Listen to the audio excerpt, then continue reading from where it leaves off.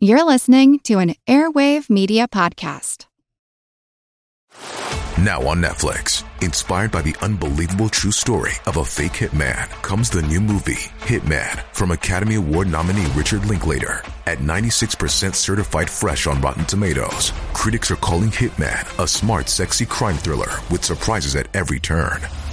Starring Glenn Powell and Adria Arjona, Hitman.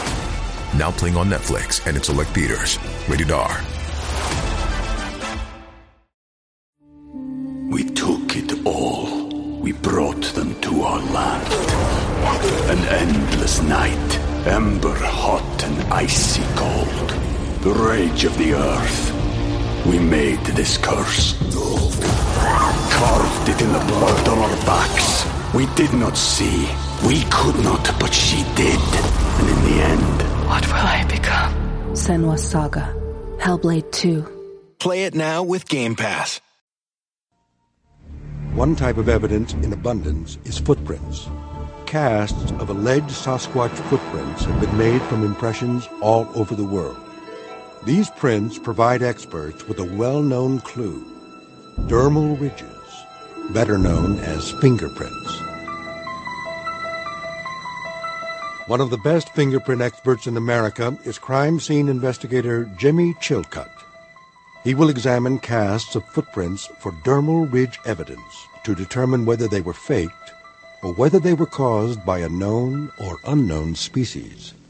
Our fingerprint expert, police officer Jimmy Chilcutt, examined many footprint casts in an effort to find dermal ridge patterns that point to other known primates, a hoax or a new species. I've come to the following solid conclusion. Number one, that there is a great ape living in North America. Number two, that the friction ridges of this great ape are not human nor known primate. This conclusion may come as a shock to some people, but I stake my reputation on it. It's actually quite unlike anything we've ever seen before. A giant, hairy creature, part ape, part man. In Loch Ness, a 24-mile-long bottomless lake in the Highlands of Scotland. It's a creature known as the Loch Ness Monster.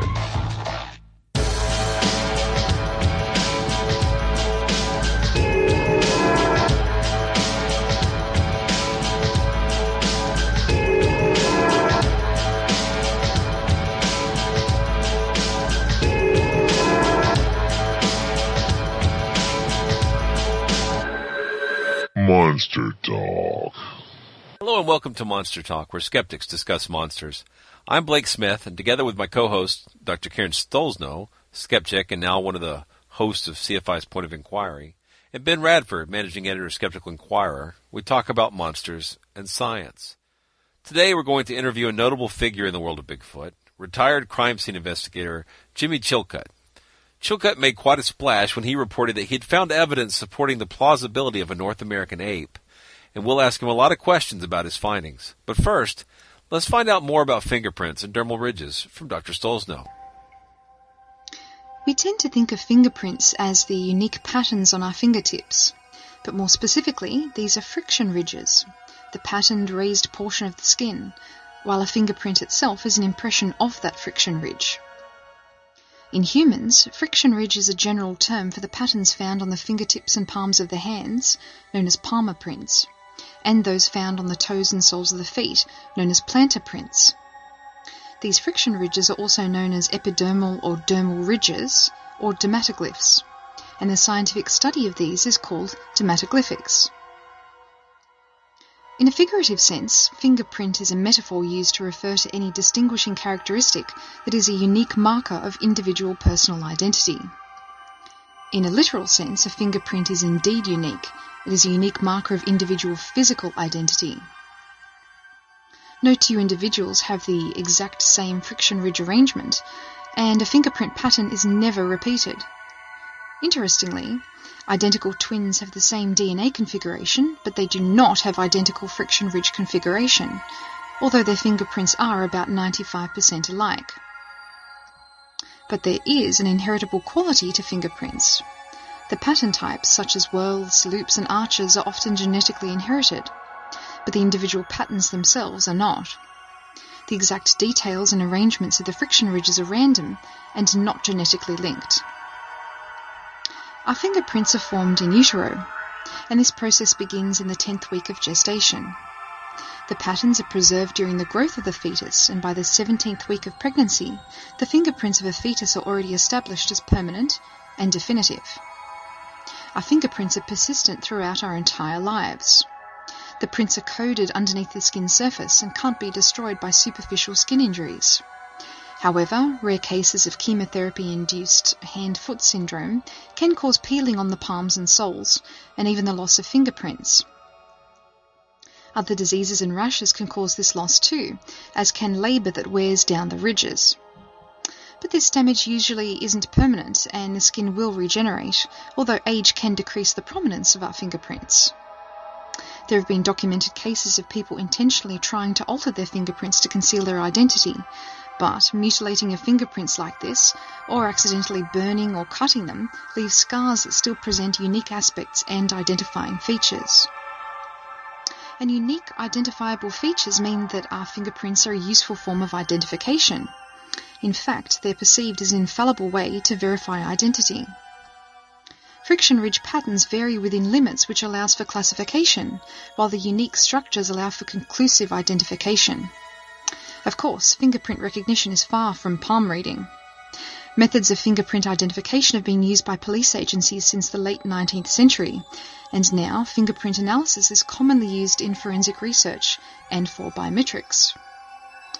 Fingerprints are unique to individual humans, but not unique to humans.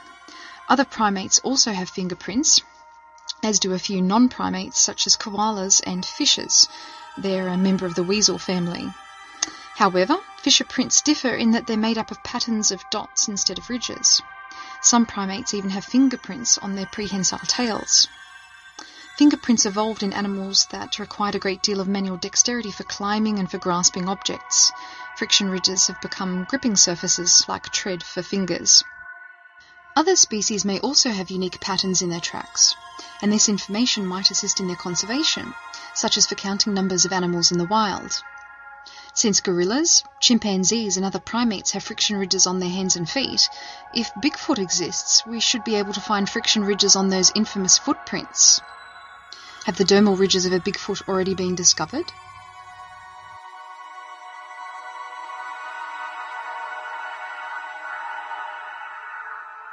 Monster Talk.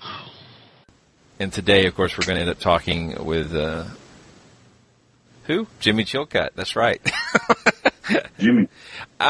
We've gotten so many questions from listeners, and they mostly want to know about Matt Crowley's work. So Matt is a Bigfoot aficionado, and I'm not sure that's the right word. Bigfoot enthusiast? I don't know. He was someone who was interested in the question of whether Bigfoot was real. And he got very interested in this, the dermatoglyphics, and came to the conclusion that it's possible that some of the what Chilcutt sees as dermal ridges are actually what Chilcutt calls casting artifacts, and what Crowley calls, desiccation ridges. So there's several different terms. We'll have to get all that straightened out. Did either of you get to watch the National Geographic Bigfoot documentary last night? No. I have. Then it would know. Oh, wow. I have to say, I was really disappointed. Usually National Geographic does a really good job of giving, I guess, a balanced view between the skeptics and believers on topics. This particular one was about Bigfoot, and it's the first new documentary besides Monster Quest, if you can count Monster Quest as a documentary. Documentary scare quotes. Yeah, that would be scare quotes, exactly. And the delivery of the material seemed to be funneled through Jeff Meldrum and a guy named Bill Munns. And Munns is the guy who's done a lot. He's done a lot of special effects work, and he's studied the Bigfoot question for quite a long time. And he's also the person who's made a Gigantopithecus that you see a lot of times. I think it's an upright presentation of the creature. Now, in the multiple experts we've talked to on our show have indicated that they believe that since we don't really have full skeletal remains for Gigantopithecus, that it's likely that the creature didn't stand upright, that he used his moved like an orangutan. Mm-hmm. Whether that's right or not, it was interesting in that they got a first generation copy of the Patterson film from Paddy Patterson, and he took an old projector and frame by frame shot high resolution photos of the frames, and then used that to do a motion correction so that you can see the creature. Motion correction or stabilizations have been done before. But this was but this was really pretty. I mean, that's nice. But in his analysis, they used animatics, which are the little digital models that you can use to recreate action, or maybe like if you're doing a film, you can do a computer version of the action before you block it out and shoot it.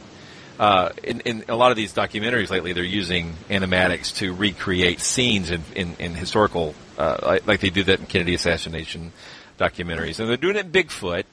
And these animatics, Munns was saying that the shoulders of the creature couldn't match those of the shoulders of a human being. But the whole time, they're completely disregarding the fact that all the stories of the person in the suit involve heavy padding and makeup and helmet-type equipment, which would mean that the person in the suit wouldn't match up to the actual shoulders of the human being inside, that the shoulders of the creature would not match up. So I found it disingenuous, disappointing. I know that the information has to be available to the people who produced it, because all they have to do is go to the JREF boards at the James Ready Educational Foundation, and they could find plenty of people to shoot holes in those theories, or at least give them a counterpoint to discuss about whether their idea is the right one, or whether this is really good, strong indicator of Bigfoot. Of all the creatures we talk about on Monster Talk, Bigfoot is certainly one that I would love to be true. I think it has the most impact for humans if it were true, because having another close relative would give us all kinds of information. That I don't think that's fair to make documentaries where you don't give the obvious counterpoints. They're obvious to me. I assume they're obvious to lots of other Bigfooters. I don't know if they're obvious to people who watch the show and are not informed, but that's part of what our show's about, is giving the other side. Well, especially for National Geographic. I mean, we're not talking the Learning Channel here. I mean, right. I don't know if this is going to be a real series. I think it was called American Paranormal, and the first episode was Bigfoot, and the second episode was about ghosts. That's a giveaway then, isn't it? It could the title. Be, right. It could be, right. So the second show is about ghosts, and I vowed after watching the Bigfoot episode that if the ghost episode, if anybody pulled out an EMF detector, I was out. So about, I don't know, it was 5 or 6 minutes into the show, the EMFs came out, I was out. So I don't know how that turned out, but I couldn't watch it last night. I just couldn't take it. We're going to have 2 Bigfoot episodes back to back. So we've got Jimmy Chilcutt this week, and then we've got Greg Long. So we'll be talking about Bigfoot. Our episodes come out every other week, but we'll be talking about Bigfoot 2 episodes back to back. And it should be some interesting point and counterpoint going on here. Oh, Bigfoot all the time. Bigfoot talk. One thing we may have, one thing that as we go along, it might be helpful. I don't know whether he will do it or one of us can do it as we go along, or we can slug it in afterwards. But for example, references to the Skookum Cast, he's going to know what that is, and all of us will, but the listeners won't necessarily, and so. Well, let's talk about that. You want to give a brief overview of the Skookum Cast, because you've had some attempted interaction with the cast. Right. Well, yeah. I mean, the Skookum Cast was supposedly a full body cast that was found during an expedition by the BFRO, the Bigfoot Researchers Organization. I think Matt Moneymaker was there, Rick Knoll, a couple other people. It's found in Skookum Meadows, and basically they had set out all sorts of gear and cameras and whatnot, trying to track a Bigfoot. And one of the things they did was set out some bait, and so they put out some apples and other fruits near a little muddy wallow, and they came back I think overnight, and they came back the next day, and one of the team members said that he thought he saw the impression of a Bigfoot body in the mud. Unfortunately, they didn't have the presence of mind to actually have a camera there. anything that might have photographed this alleged creature. But and there's all sorts of holes in the story, and I discussed that somewhat in my article, Bigfoot at 50. Basically, it was this big amorphous blob. Links to which will be in the show notes. Links to which will be in the show. And it was this large amorphous blob that they were claiming, could be interpreted as a Bigfoot. And there were lots of problems, including why basically they were claiming that the Bigfoot was trying to avoid leaving tracks and any sign of its presence. So instead, it made a huge, I think, 15 square foot imprint in the mud while reaching for some apples, which doesn't really make sense to me. But at any rate, this was touted at the time as being basically the best evidence for Bigfoot since the '67 Patterson-Gimlin film. And I had asked Matt Moneymaker for permission to view the cast because it was, as I understand, it was his property at the time, and I was refused several times. Mr. Moneymaker didn't want any skeptics looking at it. He was very concerned that skeptics or any scientists that weren't on his short list looked at it, that they might find something that he didn't like. I finally did get a chance to see the Skookum cast at a Bigfoot convention in Idaho. That was actually when I first met Matt Crowley. So I've since seen it and done some examinations of it. But that's basically the Skookum cast in a nutshell. Although one follow-up was that there were some people who, again, were claiming that it was a Bigfoot imprint, but another person suggested it was probably a kneeling elk, and he showed Anton Wroblewski, I think, had done that, and he'd shown how a kneeling elk could make exactly the same imprint in mud that you see in the Skookum cast. And I think most skeptics agree that the elk wallow is a much more plausible explanation. We can link to the findings by Dr. Anton Wroblewski in our show notes as well. And yet these are always touted as the best examples. That's rather telling. Indeed. Monster Talk.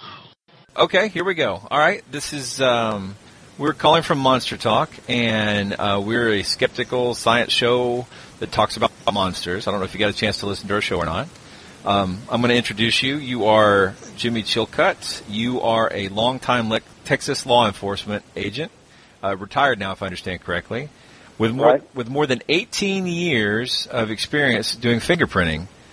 Uh-huh. And crime scene investigation, and also a Vietnam vet. Yes. Okay. And the reason we're calling you is because of your research with primate dermal ridges and the research that you found, evidence that you think supports the idea that there may be a mysterious North American ape. That's correct. Okay. So let's start off with some of the basics so our listeners will know who you are. Can you tell us about your background with fingerprinting and law enforcement? Okay, well, first thing, I've got over 26 years in law enforcement. I hold a master's police officer certificate for the state of Texas, and for the last 18 years before my retirement, I was in a crime scene investigator and a latent fingerprint examiner. And, of course, as a crime scene investigator, I did just what you see on CSI. Every day, go to crime scenes and collect physical evidence from the crime scene, take it back to the lab, and process that evidence. And fingerprints happen to be my specialty, so a few years ago, back in the early 1990s, I started to do some research on trying to be able to determine gender and race by looking at the fingerprints. And I got a certain amount of accuracy, but never 100% or nothing that I could actually put in a report or do a paper on. And so I felt that the reason that I was never 100% because of the interbreeding of the human race. And I felt that the primates, since they did not interbreed, the great apes, orangutans, chimpanzees, and gorillas and gibbons, if I studied their prints, I might be able to figure out some key that would relate to humans. So that's what got me into printing gorillas, orangutans, chimpanzees, Even I printed a ton of monkeys also, and I've also studied the lemur prints. So subsequently, I became due to this research, became a primate fingerprint expert. So, Jimmy, how did you actually get involved with looking at Bigfoot print casts specifically? Well, one day, like I said, this is back in the late 90s, I started watching a Discovery Channel show, and Dr. Jeff Meldrum from Idaho State University was displaying some Bigfoot casts. And then he started talking about the dermatoglyphics, or dermal ridges, or in my layman's term is fingerprints. I started to get interesting, and he started pointing out the different patterns and the dermal ridges on the bottom of the cast. So I called him the next day and told him went through my credentials and what I had been doing research on, and I felt that if this is a real primate, a non-human primate, then I should be able to tell the difference between if it's more like a human primate or a non-human primate. And so he allowed me to come up to Idaho State University that summer of '99, I believe it was, and I examined. He has at that time he had about 100 castings that people had sent him, or he had cast himself, and two casts particularly caught my attention. Well, actually three. The Onion Mountain, I think they're calling it now, had some great dermal ridges, and I studied that. I actually got to bring it back to Texas with me and studied it for several months to determine if this was actually dermal ridges or was it ridge artifacts, or what was the deal here. And I determined, due to the changes in direction of the ridges, it was over 45-degree angle changes, which is the same thing you have in the human or a primate delta on your hands and on the bottom of your feet. But the most significant evidence for me, that what really changed my mind about, I was a skeptic before, but when I examined the Walla Walla cast, the Walla Walla cast, even though it was cast by Freeman in '87, it had scars on it. And one thing that I've learned as a crime scene investigator and a fingerprint examiner, if you cut your finger, cut a dermal ridge, cut across the dermal ridges, as the skin heals, the ridges, instead of coming back together evenly, they will curl inward and kind of curl in. And this is the same thing I saw on that Walla Walla cast. But this is biological, so it has to be from a biological animal. And that was one of the things that convinced me. And also, I looked at one of Freeman's casts. I'm not sure where it was cast from, but somebody had put human dermal ridges on it. And I'm not sure if it was done accidentally or done on purpose. Now, I have to know something about Paul Freeman, and it's my understanding, and correct me if I'm wrong, but it's my understanding that he's pretty well been dismissed as a hoaxer throughout, right? Do you believe that his casts were hoaxes, or do you think they're authentic? Well, I'm the Walla Walla cast, I have to tell you, in my opinion, and it's due to that scar, it has to be, in my opinion, until somebody comes up with an explanation or shows me differently, then it's my opinion that it is a biological animal. Now, one of that cast that where I felt that, and I'm not going to accuse Paul Freeman of faking anything, but that just was suspicious to me. And I think, and just as this is an opinion it's just my personal opinion, just from looking at that cast, not the Walla Walla cast, but this one where it had human fingerprints in it, and you could tell there were human fingerprints. There was no question about it. But I think that may have been a real Bigfoot cast, a footprint, and he may have tried to embellish, and that may be what got him in trouble when people label him as a fake, because he was just over enthusiastic, maybe. Mm-hmm. Well, and so you said that Meldrum had about 100 casts there, and how many of those did you look at, and how many did you determine any of them were hoaxes? Did you find any hoaxes at all? Oh, yes. There were several that were obvious. Like, I think he had one that Wallace had made, and that wooden footprint.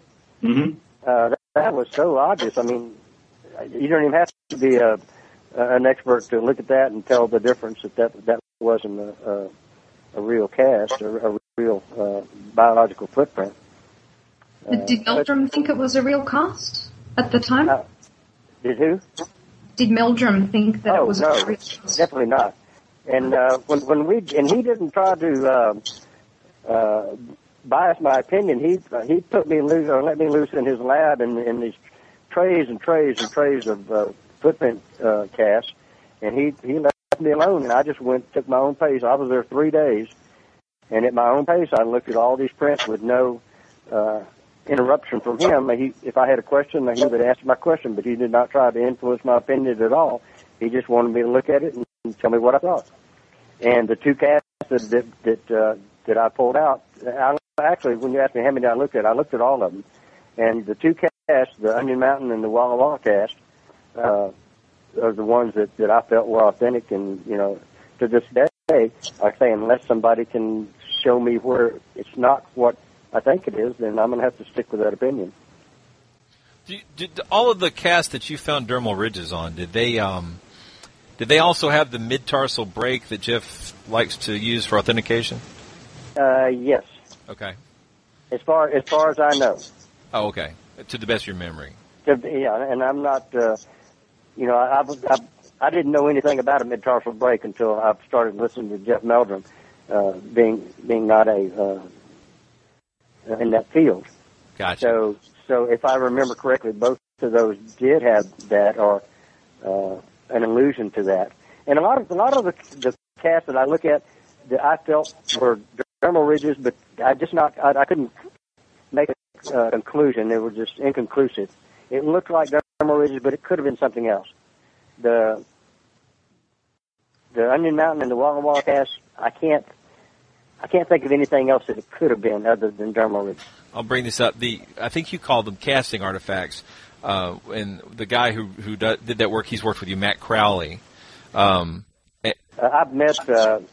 Crowley, and actually we've had a roundtable conference with him and Dr. Meldrum and Rick Knoll in Jefferson, Texas, at one of the conferences. We actually sit down and we talked about the ridge artifacts. And this is something that, once he started sending me his research work. And you have to remember, this was done in, at his house or a laboratory, controlled environment, controlled situation. And he even agreed that the Walla Walla cast, there's no way it could have been a ridge artifact. Is there any chance that particular print was one of these double strike bear paw prints? Could it have been any other animal making the print? Well, I would hate to say it can't be or it's impossible, because there's always, the possibility. The probability I would say no, because, there were more ridges on that. You were talking about the Walla Walla cast with the scar, right? With the scar, right. Okay. Now, not only the scar is what made up my mind, but it also had the ridges had the same texture, which was the thickness of the ridge. It had the same ridge flow pattern, even though in the middle of the foot it does like a regular non-human primate, and along the side of the foot with the ridges running alongside. That's another telltale sign that it's a non-human primate print. Also, another thing, and one of the difference between the Wallace cast and the actual cast that I feel they're authentic is that these ridges are on the side of the foot. It's coming up from the bottom, and then the ridges going up and down are on the actual a little bit up on the side of the foot. Well, and the reason that we're getting those ridges on the side of the foot is because when a large animal presses down, or even human, when you press down into the soil, the flab part of your skin is going to push out, and that's where if you're in some kind of good sandy soil or clay, then you're going to make an impression on the side of your foot because that skin pushes out. And when you release the pressure, when you step off, the skin sucks back in, to its normal position. That's why you don't have any distortion there. And whereas those wooden casts of Wallace's, once you press down, it just presses down. It leaves a straight up and down mark. And could we have a bit of an explanation of the term dermal ridge as well, as opposed to fingerprints? Dermal ridges are, they have several names. They're fingerprints. They're also called friction ridges. And all primates, either non-human or human primates, have these friction ridges. None of the other animals, like the bears, they don't have friction ridges. They have little pads. When I was doing printing the primates in Atlanta, Georgia, I was at Zoo Atlanta, and they gave me the opportunity to print a big tiger, and I printed a tiger just to show them the difference. And all the felines and the bears and the canines have pads instead of friction ridges. I've heard that the friction ridges are developed in order to grip. It's also for your feeling. They're real sensitive to touch and to feel. Let me, if I can, just sort of put this in context. So, out of the tracks, there's a grand total of about 3 tracks. Is that right? That you believe you found dermal ridges on? Right. That's the Onion Mountain, the Walla Walla, and the Elkins Creek out of Elkins Creek, Georgia. Are the ridge patterns on those identical? Well, no ridge pattern is going to be identical from one animal to the next. They're the same texture, and they have the same ridge flow pattern. In other words, the texture, when I was talking about texture, I talk about, say, the thickness of the ridges, and they're about twice the thickness of the human and non-human primates like the gorillas, the thickness of the ridges. Okay. So you just so I understand, so these would presumably be 3 separate individuals. Most definitely. Yeah, there's no question about that. Yes. And yet there's only 1 track for each one. Yes, that's all that I've examined. I don't know if there's any more. Well, no, I'm just trying to do the math here, because obviously a Bigfoot would have 2 feet, and if it goes any distance, you would expect that a given Bigfoot might leave thousands of tracks, tens of thousands of tracks in its lifetime. It's just very odd to me that we would only have 3 tracks and they would all be different. Well, 3 tracks with dermal ridges. Now, and I'm not sure because I wasn't there when these tracks were cast, but I think the Onion Mountain, I think there were several casts that John Green cast that were going down the road. The only one, I've only seen 1. There were several footprints, but the only one that Jeff Meldrum had that I saw was that one. On the Walla cast, there were two casts, I think a left foot and a right foot. So if John Green has some more from the same series, then that would be really important if you could find the same ridge marks within the same series, right? Well, if it's the same foot and the same animal, they should, you should be able to make a positive identification. Yes. Okay. I wonder if maybe he's got those and would share them if at some point. That'd be nice. I'm not sure. Well, I mean, just my assumption is that given how much attention has been paid to dermal ridges in the Bigfoot community, that I would assume that there would be far more research and far more casts that would have been shown to you and others about this. But yeah, well, see, Jeff, I think this Onion Mountain cast was sent to Jeff, or Dr. Meldrum. So I'm not sure. I can't say that there's not others. I'm just saying I haven't examined any others.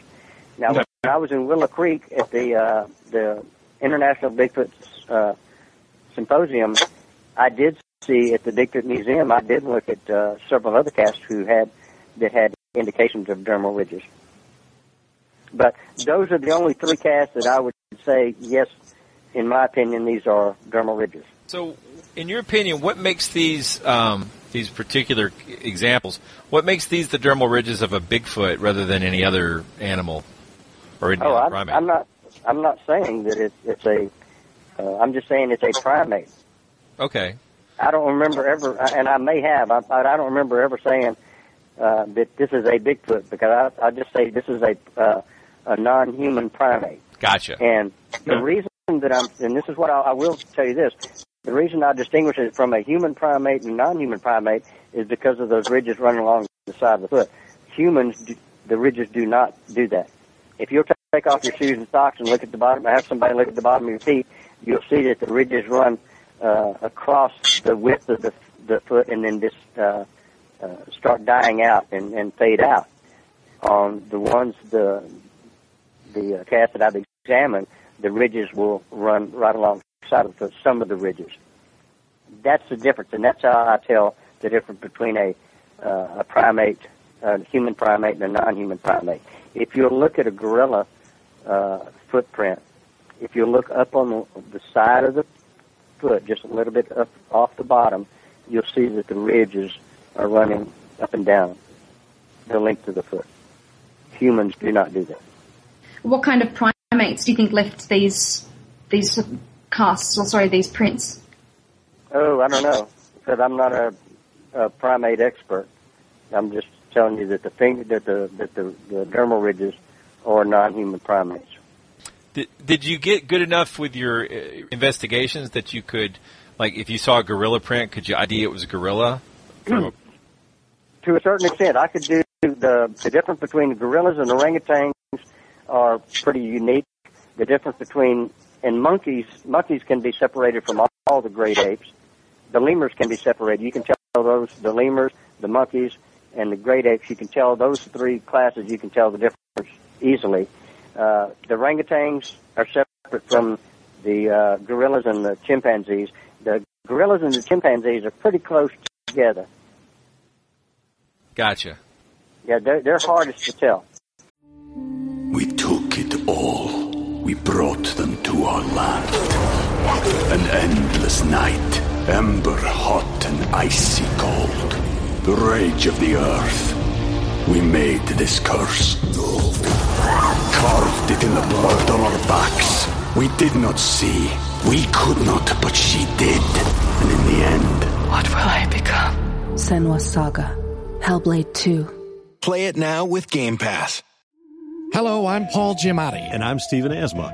Each week on Chinwag, we dig into the weird topics you wonder about, that you care about. The stuff none of us are totally sure of, like the Bermuda Triangle, Mothman, consciousness, philosophy, UFOs, ghosts, or, say, Bigfoot. So who's to say that there's not alien species that are Sasquatch? Like I'd seen a ghost, and I would hear something walking and breathing. Maybe every path is right. I will accept as a premise that every path is right. That is a face on Mars. Eyes, nose. It kind of looked like Wilson the volleyball. Some people enjoy the waves or whatever crashing, and I enjoy listening to a quantum physics audiobook. I do think there are many things in the world that we just don't understand and probably won't understand. That's our whole show.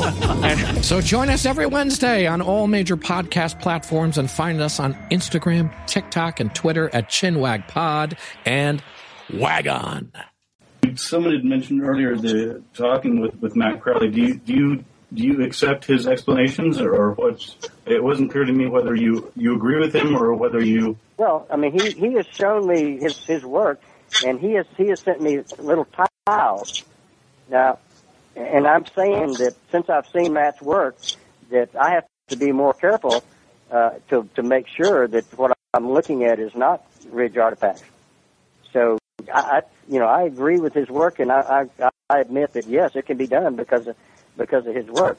Now, one thing I will have to say, and I'm not an expert on plaster or the material used, the dental stone or plaster. I'm not an expert on how they react, but the tiles that he sent me, they were like if it was a 3x3 tile. The whole thing was covered with ridge artifacts. Now, on these castings that I've examined, they're not. And you would think and one of the reasons is because when you're walking through the woods or you're in a soft area, the whole foot, you don't get a good impression of all the dermal ridges because of all the leaves and the vegetation. But if you hit a muddy riverbank and it's got good clay that'll take, it's still going to have stuff in there that's going to just not going to just going to cover up the dermal ridges. So what I'm saying is, if you have a cast that's got partially it's got some leaves in it, and it's got a nice area that would take the impression of dermal ridges, and if you cast that, if they're not ridge artifacts, and just the ridges are going to or just the area that was exposed to the good soil is going to be ridges. According to Matt, the way he poured it, no matter what surface it was in, the whole cast would have been had ridges on it. I see. I think does that make sense? Does anybody understand what I just said? Yeah, absolutely. Yeah, and I think he went on further with his research since then, and it made a lot of different size. It changed the size of his castings and some other things. So I know he's done a couple more years worth of stuff that he's put up on his website, and a lot of it has to do with the substrate that is put into. Exactly. Yeah. So. In more realistic substrates, I think he was getting findings that were more consistent with what were on those prints. So I don't know if you've had a chance to look at his website or not, but I'll shoot you an email with the link and you can take a look. And if you want, okay. And like I say, I think he's done some great work, and I think that that everybody should be aware when you're looking at dermal ridges. Is that dermal ridges or is it ridge artifacts? Again, I'm not an expert in the pouring and the material used. But when I talked to Rick Knoll, Rick Knoll says, because he's supposedly an expert in casting, and when he did the Skookum cast, and I saw some indication of dermal ridges on the Skookum cast, but again, not clear enough for me to make a positive ID as there being dermal ridges. But I certainly didn't see any ridge artifacts, and he claims that his cast will not have ridge artifacts because of the way he mixes it and pours it. How would you, just so I'm understanding, what characteristics would you find distinguishing between desiccation ridges and dermal ridges? I mean, if you acknowledge that they can be identical, then if you are just showing a patch, regardless of the entire thing, if you're just showing a section, what would distinguish for you that it was in fact a dermal ridge instead of a desiccation ridge? Well, I would have to have enough, and I would have to see just about, if you look at your hand, just about any place on your hand or several places on your hand, there's what's called deltas. And the ridges change directions over 45 degrees. A delta is a little triangular area where the ridges converge and then deviate. So that's what I'm looking for, because that means it's more biological. I've never seen, to this day, I've never seen Matt's ridge artifacts where it actually changes direction. I'm not talking about on a flat surface. I'm talking about on a rounded surface where it's actually changing and going up, or if it's going along the side of the tile and then changes direction 45 degrees going up. I haven't seen that. No, a lot of people are sending you prints now, right? I mean, you've become sort of a nexus for trying to find if the prints people are finding are contain dermal ridges. When Jeff Melder did the investigation, there was a Canadian cabin that was supposedly attacked by a Sasquatch, and it had all kinds of hard, smooth surfaces. The doors, the windows, there was refrigerators. Has anybody sent you anything like that where they were, instead of a footprint or cast, something, are you getting any samples where they think maybe a Sasquatch or something has touched and left a handprint or Okay, you're talking about laden prints from a Sasquatch. Exactly. Yes, as a matter of fact, they have, and most, in fact, all of them have turned out to be humans, every one they've sent. And when people call me and say, what can I do to preserve this? I've had people send me jelly jars that they've had put out at bait, and I've done the process myself. I don't do that anymore. I usually tell them how to get the printing equipment and tell them how to do it. And, and sometimes they'll do their own prints and send them to me. But to date, I have not found an authentic, that I would feel is authentic, non-human primate prints, latent prints that they've sent me, that they've actually lifted off of a surface. Now, I've had some of them off of a window that had just been inconclusive. They weren't, they dusted it out and they were smeared by the animal or by the person. That I just, I had to say I can't tell one way or the other. The results are inconclusive.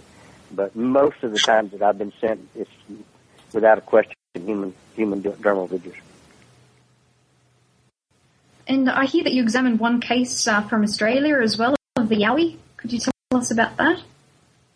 One of the Australian production crews in one of the documentaries that I did several years ago, one of the crew members had and I think that was a three-toed yowie cast, and there was no dermal ridges on it. He happened to look at it, and I looked at it, and there was no dermal ridges.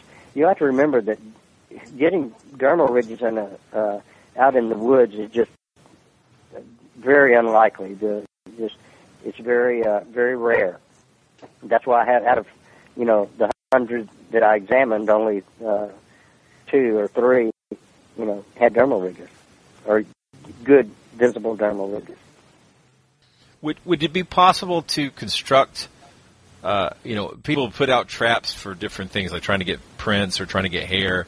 Would it be possible to construct something to try to get footprints and get that kind of finding record?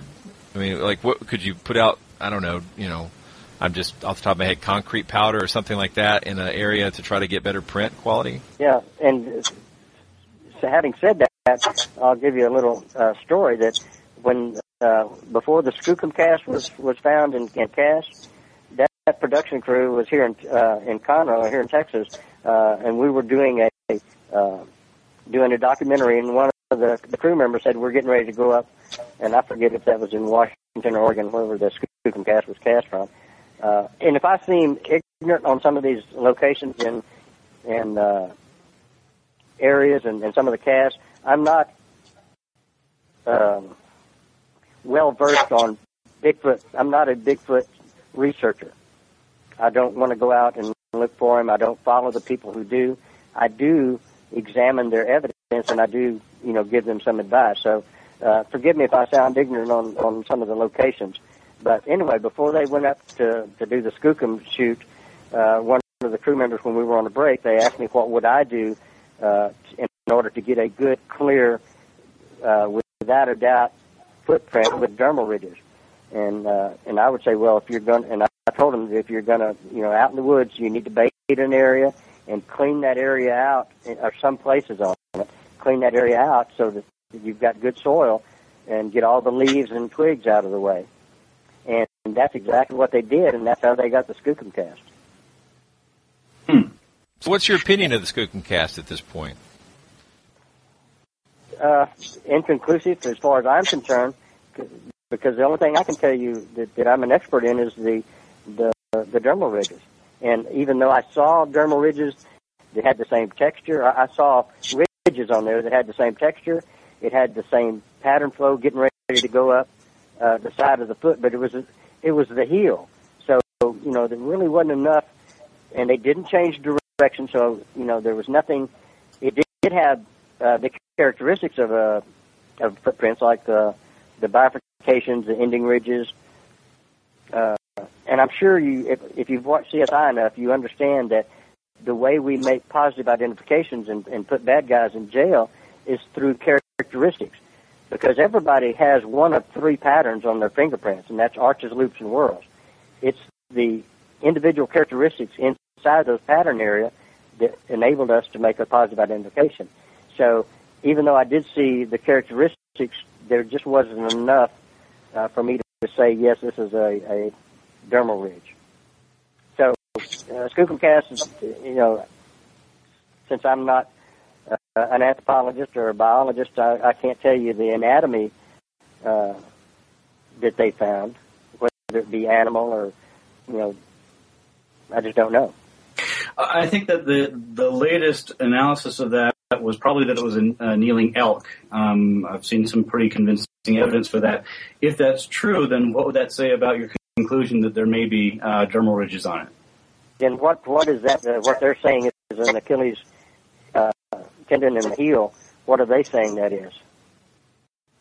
Well, I think depending on which part you're looking at, I think he's assuming that that's one of the ankles of the elk, which would presumably be covered with fur. I would guess. Now, see, that's the part that they actually sent me the two sections of that small sections of that skookum cast, and I saw the hair above the Achilles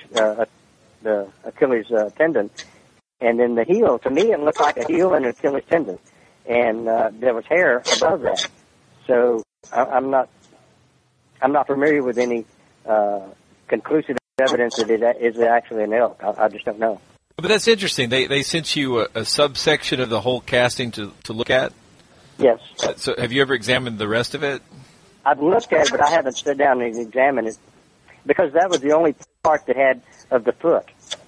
Okay. The rest of it was supposed to be hips and, buttocks and, elbow. But it would have mattered if you had found similar patterns elsewhere in your examinations. So, okay. But let me quickly go back to some of the tracks. Now, one of the tracks, Crowley, he refers to as the CA-19 cast. CA-19. Do you know if that's the Onion Mountain cast? I've never heard of that terminology. TA-19? CA. I think it's CA-19. Yeah, California 19 is what I think it stands for. It's Meldrum's designation. Okay. No, when I looked at that cast, Meldrum first told me it was, and I wrote it down in my reports, but it was the Blue Mountain cast in 1967, and that's how, for years, that's how I identified that cast.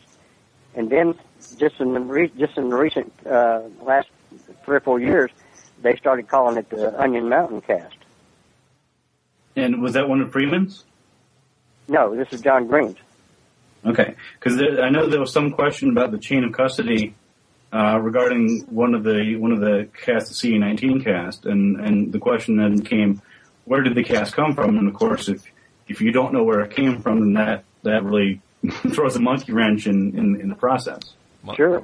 Monkey. And actually today, you're saying that's the first time I've ever heard that designation. Yeah, that is something Meldrum wrote on them in marker, like it says CA-19. Okay. So I assume that all of it that he has some kind of way he keeps track of all of them. Is the only thing I can figure. But yeah, in handwritten on it, it says Onion Mountain, August 1967. Okay, then that's probably the cast, and it's about a 13-inch cast. Yeah. That sounds like the one, but I've never heard it with that other designation that you just said. So. Okay. Yeah, I was only asking just because again there was some doubts raised about not only its authenticity but its chain of custody. Where exactly did it come from? Who made it? When? Obviously, that's on your end of things, you're just examining the cast. It's not your responsibility to make sure where it came from, but. Obviously, well, I asked them, what do I call this cast for future reference? And Meldrum always gave me a name to call it so that he could identify it later on. And it's my understanding, and I don't know, it's kind of like when you were a kid, you sit around and you played the game gossip, where you say something to the next guy and he says it to the next guy, and the time it gets all the way around the table, it's all distorted, right? Well, that seems to be what's happening on this.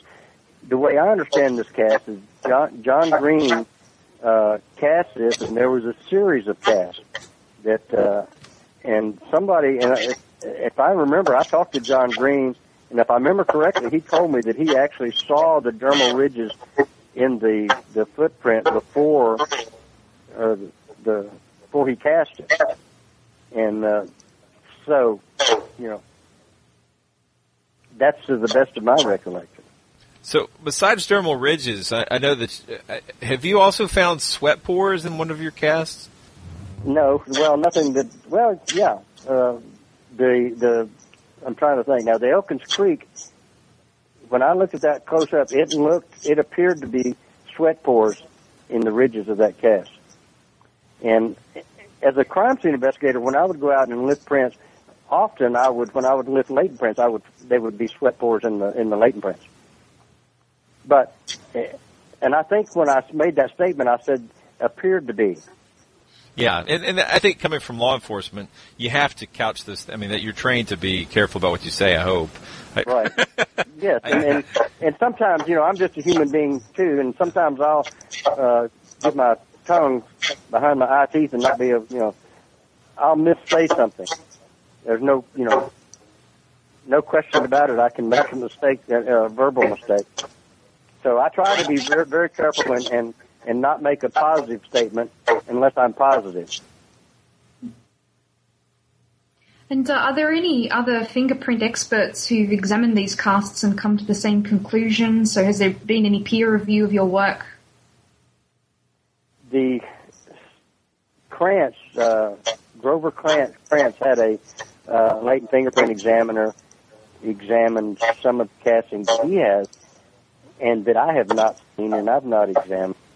And that examiner, if I remember correctly, said that they were, dermal ridges, and that was all. He wouldn't say if they're primate or non-primate. Of course, he'd never printed any gorillas or orangutans or chimpanzees, so how would he know? But that was, as far as I know, I'm the only law enforcement officer who's ever actually printed a variety in this many, non-human primates. I spent a week there at Yerkes Primate Center printing, like I say, monkeys, orangutans, chimpanzees, gorillas, and I've got a fairly decent collection of primate prints. You had said that, I think what Karen was getting at was that you talked about people replicating or at least looking at Grover Krantz's work. What about your work on dermal ridges for these things? I know that in Meldrum's book he talks about how your conclusions have been discussed with other associated people in law enforcement. So what did they say? The people that the latent fingerprint examiners that I've shown to said, yes, that looks like dermal ridges, and they said it doesn't look human because of, the texture. And has anyone written anything up on this, or they just sort of told you privately? No, this is just something that, that you talk to your, when I would go to a school or go to some kind of, law enforcement convention, I'd always bring those casts, and show my peers and my contemporaries, to get their opinion. And, everybody says, wow, looks like dermal ridges to me, But you have to remember that most of the, in fact, all of the latent fingerprint examiners that I've shown this to have nothing to compare it with other than human fingerprints. And so they're saying, yeah, that looks like dermal ridges, but it doesn't look human. And have you thought about writing any of this up for any publication or peer-reviewed journal so that other people can learn from it? Well, I'm not sure what Meldrum's written up just about all my work that I've done, and I'm certainly not an author, and I think that would be out of my realm. I would have to have help if I was to do a book or something like that. But no, I haven't. Well, yeah, I mean, I'm just thinking that if what you found is accurate and valid, and you are finding these dermal ridges. That would be important for other future Bigfoot investigators and fingerprint examiners to learn from. So, well, I think it has been written up not by me but by others. I've had people send several books that they have used, my works and my findings in. Let me ask, in your findings, I believe Crowley told us that if you properly prepare a trackway, then you wouldn't get desiccation ridges. It's like if you sprayed it with something like hairspray or something that you probably wouldn't get those kind of things. Have you written up anything for people who want to try to get tracks to help kind of remove those potential false positives? No, I haven't, and the reason, and we use the hairspray when we do shoe impressions. When we're at a crime scene going to cast a shoe impression, we use the pump hairspray to stabilize the soil. And but this is something I know how to pour dental stone. I know how to pour casting, but I'm not an expert in it, and I'm certainly not going to tell anybody else how to do something that I'm not more versed in. Gotcha. I know how to do it. It's like a carpenter. I know how to nail nails together, but I certainly don't have the expertise that a carpenter does. I know you probably get to talk at a lot of Bigfoot conferences. I'm sorry if we're nailing you with all these. No, that's all right. Okay. I don't want you to feel like you're on the stand or something. Although you probably have been, right? Hey, I've been cross-examined by the best of them. I'll tell you. All right. Well, and that's where you learn the most. You think you kind of say that with tongue in cheek, but I learn more about my field in the courtroom when I'm cross-examined by a good attorney, and I've gotten you improve yourself when you're cross-examined by a good attorney, and because I would be stupid to say I'm perfect and I know everything, because I don't. So, and what I'm saying is to the best of my knowledge. And let's look at it this way. As I told you before, I'm not a researcher. I'm not going to go out and look for this animal. I'm certainly not going to be a TV star. If you've seen any of my documentaries, I'm not running for public office, and I have nothing to gain by doing this. And as my reputation as a latent fingerprint examiner is well established, so I don't have to worry about everybody kidding me about the Bigfoot thing. I have to ask a question. That's a perfect lead into this question. Okay. It seems like your credibility is completely established through your work with law enforcement. Yes. But when I watch the documentary Legend Meets Science, there's this point in the documentary where you turn to the camera and you say that you've come to the conclusion that there's a great ape living in North America, that the friction ridges are from a great ape. But then you say you stake your reputation on this conclusion, and I don't understand why you would say that. Was that something they asked you to say? Was that scripted? Yeah, well, you've done a documentary before also, huh? Well, Ben has. I haven't, but I've watched a bunch of them.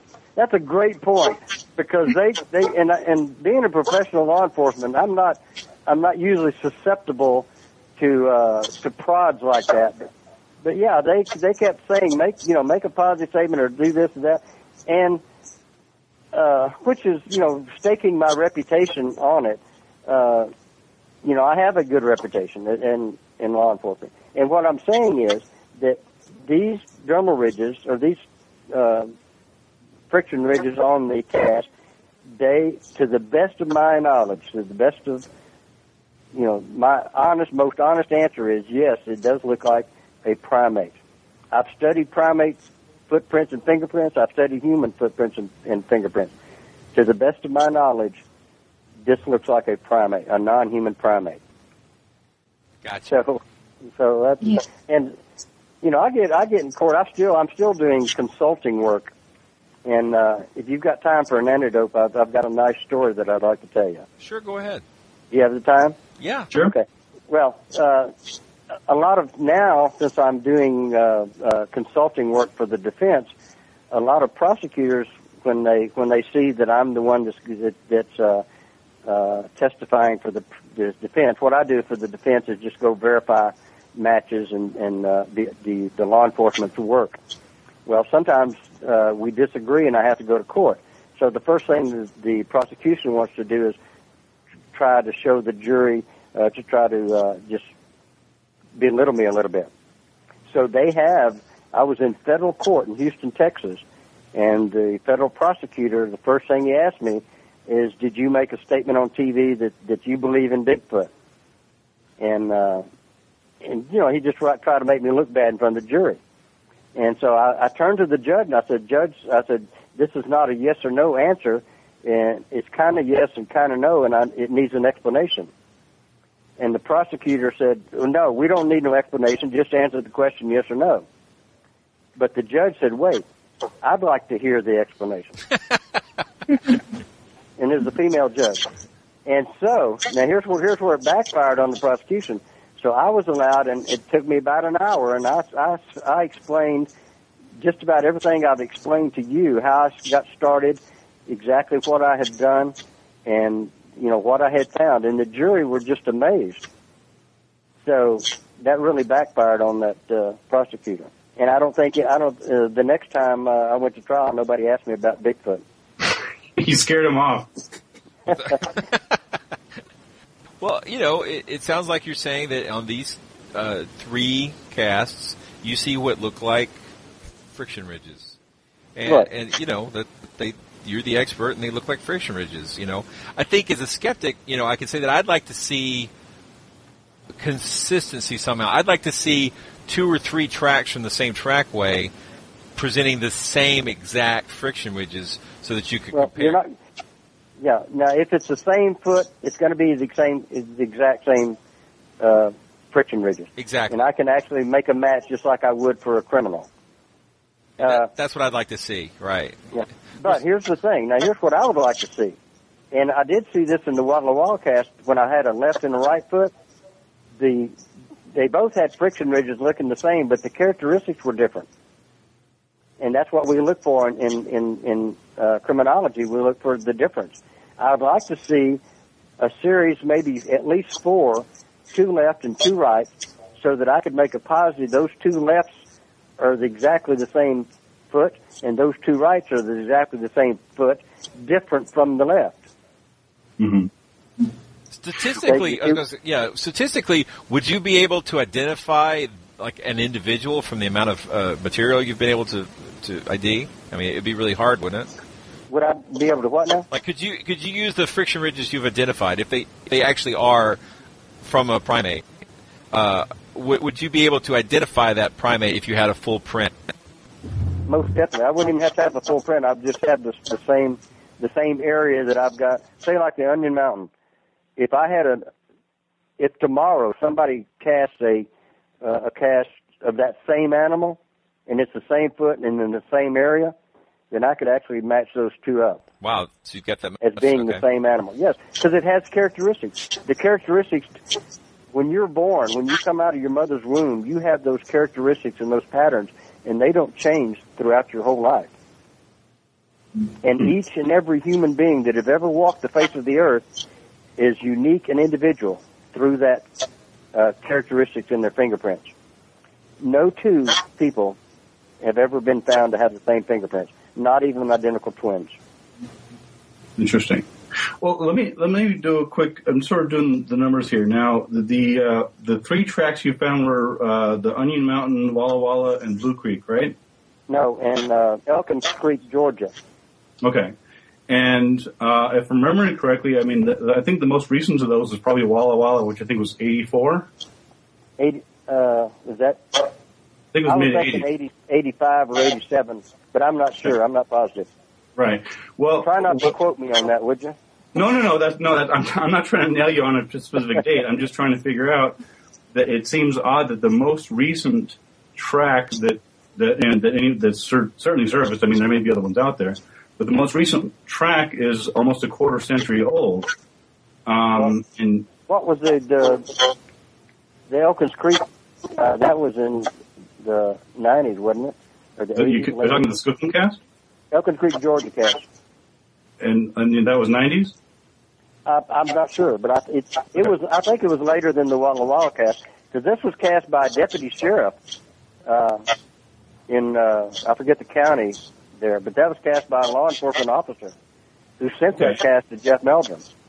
And it's my understanding that part of the reason why there are so few casts of the nature that show that demonstrate the dermal ridges is because, as we talked about before, you have to have a very specific substrate. You can't, if something's walking along on twigs and leaves, you're just not going to get that. Right. You're going to get an impression. You're going to get if he's heavy enough and the soil is soft enough, you're going to get an impression and a good idea of the foot, but you're not going to get the detailed dermal ridges.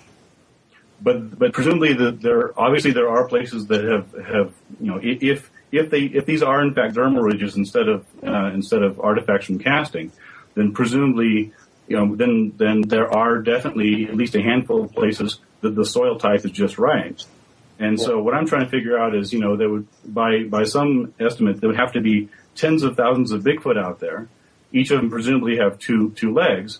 And so you'd be talking about literally hundreds of thousands, if not millions, of potential footprints. And it's just odd to me that there only seems to be 3 that have been found with that. Well, no, that's not a good statement. It's 3 that I've examined.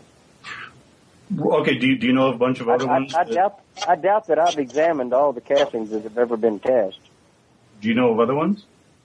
Well, no, but I say I doubt. Oh, I know that Grover Krantz has a collection. John Green has a collection. John Bidenagel probably has a collection. The only collection I've seen is the Jeff's collection and the few that have been sent to me since I've been doing this. But so do you know? I mean, have you asked to? I had assumed that you had sort of gone through some of the other collections and looked for. Oh, no, not at all. Oh, okay. Not at all. I'm kind of surprised that no one's done that. No one has, and I know that, I know, I've heard that John Green has, the other out in Onion Mountain, cast. So, all right, well, let me just do a quick follow-up then. So, given that you've only seen a small subsection of the available footprint tracks, how many would you expect, how many more would you expect to find? Yeah, I don't know. I mean, how that's a. Right, well, how could I possibly answer that question? Yeah, if it was barefoot people instead of Bigfoot, I mean, if it was barefoot people walking, would you expect to find more, than you find on these? You would think so, but again, you're asking me questions that I'm not. Yeah, right. It's hypothetical. An expert in. Right. And I really do try to stick with the things that I know about. Sure. And I try not to do any guessing or assuming or, and that's just my nature. Mm-hmm. No, I would have just thought that Meldrum or you or someone else, my assumption was that if any of these other people that have these stocks of collections of Bigfoot tracks, if they had some reason to think that there may be dermal ridges, I'd be shocked if they hadn't already brought them to you years ago. But maybe I'm wrong. And I don't know if I'm shocked or not, but I can tell you they haven't. And I'm sure Meldrum, if you talk to Dr. Meldrum, he could probably tell you, he's probably got more, have seen more of the collection than I'll ever see. Well, I've got his book right here, and he only lists a few of them, and most of them are in reference to the work you've done. Okay. Right. Well, within the as far as the dermal ridge work, but right. But yeah. So, how passionate are you about this research? I mean, is this the kind of thing you seek out on your own, or do you only do it if people come to you with material and ask you to take a look at it? I only do it unless somebody comes to me. I'm in this field. I'm kind of the cheerleader. I'm telling you, they come to me and is that really what you think? I said, yes, that's really what I think. Then these field researchers, and I've met a lot of these field researchers, and they're very passionate about what they do. I've got a life that I'm retired. I've got grandchildren. I play golf a lot. I've got a woodworking shop that I make all my grandkids Christmas presents and stuff, and make a lot of stuff. The Bigfoot portion of my life is not even 1% of my life. Gotcha. Okay, because I'm happy.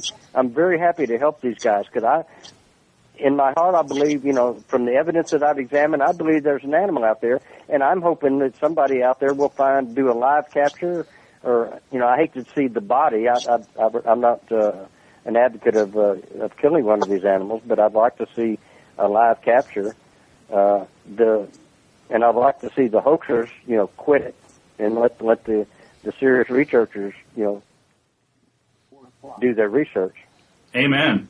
Well, you're from Texas. I mean, I thought that isn't there more of a shoot and kill one attitude down there about Bigfoot? Well, maybe. And I'm a fifth-generation Texas, but also, I'm an individual, and I have my opinion. Right, there you go. Okay. I'm not a crowd follower. I'm old enough to think for myself, and I'm a Vietnam veteran. I've seen enough killing. As a crime scene investigator, I've seen more bodies than I'll ever want to see again. I've got a Purple Heart. Got wounded in Vietnam. When I retired, I said to myself, I'm going to live a peaceful life, and I don't want to see any more dead bodies. I don't even hunt animals. Wow. I'm not a deer hunter, and try to be from Texas and not a deer hunter. You do eat barbecue, though, right? I do eat barbecue. Yes, sir. Okay. But Jimmy, you approached Jeff Meldrum to begin with, didn't you?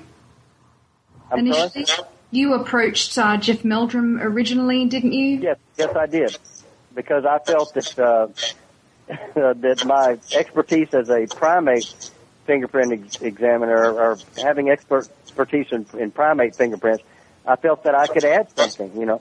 I really thought that I would, and I think in the back of my mind when I was driving up to Idaho, I felt that I wasted a trip and I wasted a week because I was going to get up there and find hoaxes and, stuff. Because it's hard to fool, I work here. I do this for a living, so it's going to be hard to fool me.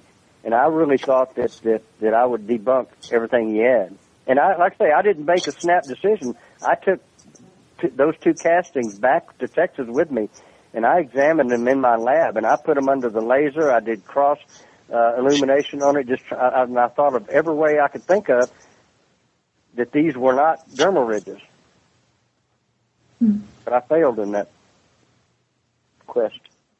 Oh, actually, we had some questions from listeners. If you have a couple more minutes, sure. One of the questions was, do any other animals have prints like humans?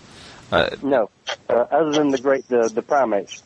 Okay, I guess they had heard that maybe the koalas do, but they were wondering about that. So okay, koala, I don't know. That's right, a good point. I've heard that before. And their hands would probably be a lot smaller than a human. Right. Right. So I don't think you'd get a koala mixed up with a gorilla or orangutan or a human. But that's a good point, though. All the I've been taught that only primates have dermal ridges. Okay. And the next one was, have you ever tried to create a Bigfoot cast by yourself, like from a print? No, not at all. Okay. You talk about...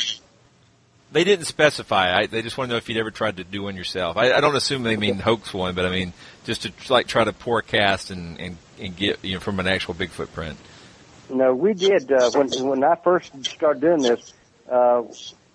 In our lab, we made I think we copied one because all the officers wanted to put one outside my window as a joke. Oh, I see. Believe me, when I first started doing this, I did take a little razzing about it. As a CSI investigator, right. I guess what they mean is you wouldn't normally accept evidence prepared by amateur people. Is that a problem? Well, not. You got the wrong word there. Evidence not prepared, but evidence collected. Collected. Okay. Yes, I would take. We take evidence that are collected by amateurs all the time. Ah, good point. Okay. Okay. So we have to process this evidence. In other words, somebody said, "Here's a Coke can that we think the bad guy touched." Sure, and we don't determine. We process it, lift the prints, and we match it. If it's and we don't like I say, if it's a suspect that we were looking at and his prints are on the Coke can, then he has to explain why his prints are on the Coke can. But you're talking about someone trying to fake evidence and give it to us. Yeah. Okay. Was that ever an issue in law enforcement? I mean, chain of custody is an issue, but not actually the evidence itself. We have to be careful where it come from, and it's not contaminated. And an amateur can, or a professional like our officers, we have to worry about officers contaminating or messing up evidence as much as we do civilians. And when we go into a house burglary, it's all the evidence is contaminated in some way or another. I want to say I thank you very much for all your time. You've been very gracious with your time, and we appreciate it. Thank you. Thank you for having me. Monster Talk. Well, that was our interview with retired Texas lawman Jimmy Chilcutt. Links to several items related to this interview will be in the show notes. I'm Blake Smith, and on behalf of Dr. Karen Stolzno and Ben Radford, I want to thank you for listening. Monster Talk is made possible by our friends at Skeptic Magazine. We wouldn't have this platform for skepticism, and certainly not the audience size we have, if it weren't for the particular effort of Daniel Loxton. Daniel's first English language book has just been released, and if you like the kind of science and wonder we try to embrace here at Monster Talk, you'll love this book. It's called Evolution, How We and All Living Things Came to Be. And Daniel didn't ask me to say anything about this, but I bought a copy and my kids love it. Got a little scientist in your life? They'll love it too. It's beautifully illustrated and written in a language that kids or even creationists can understand. Links to get a copy and also to support the Skeptic Society are at skeptic.com. Music for today's episode by Peach Stilling Monkeys and Sinfonia Electronique. Thanks for listening.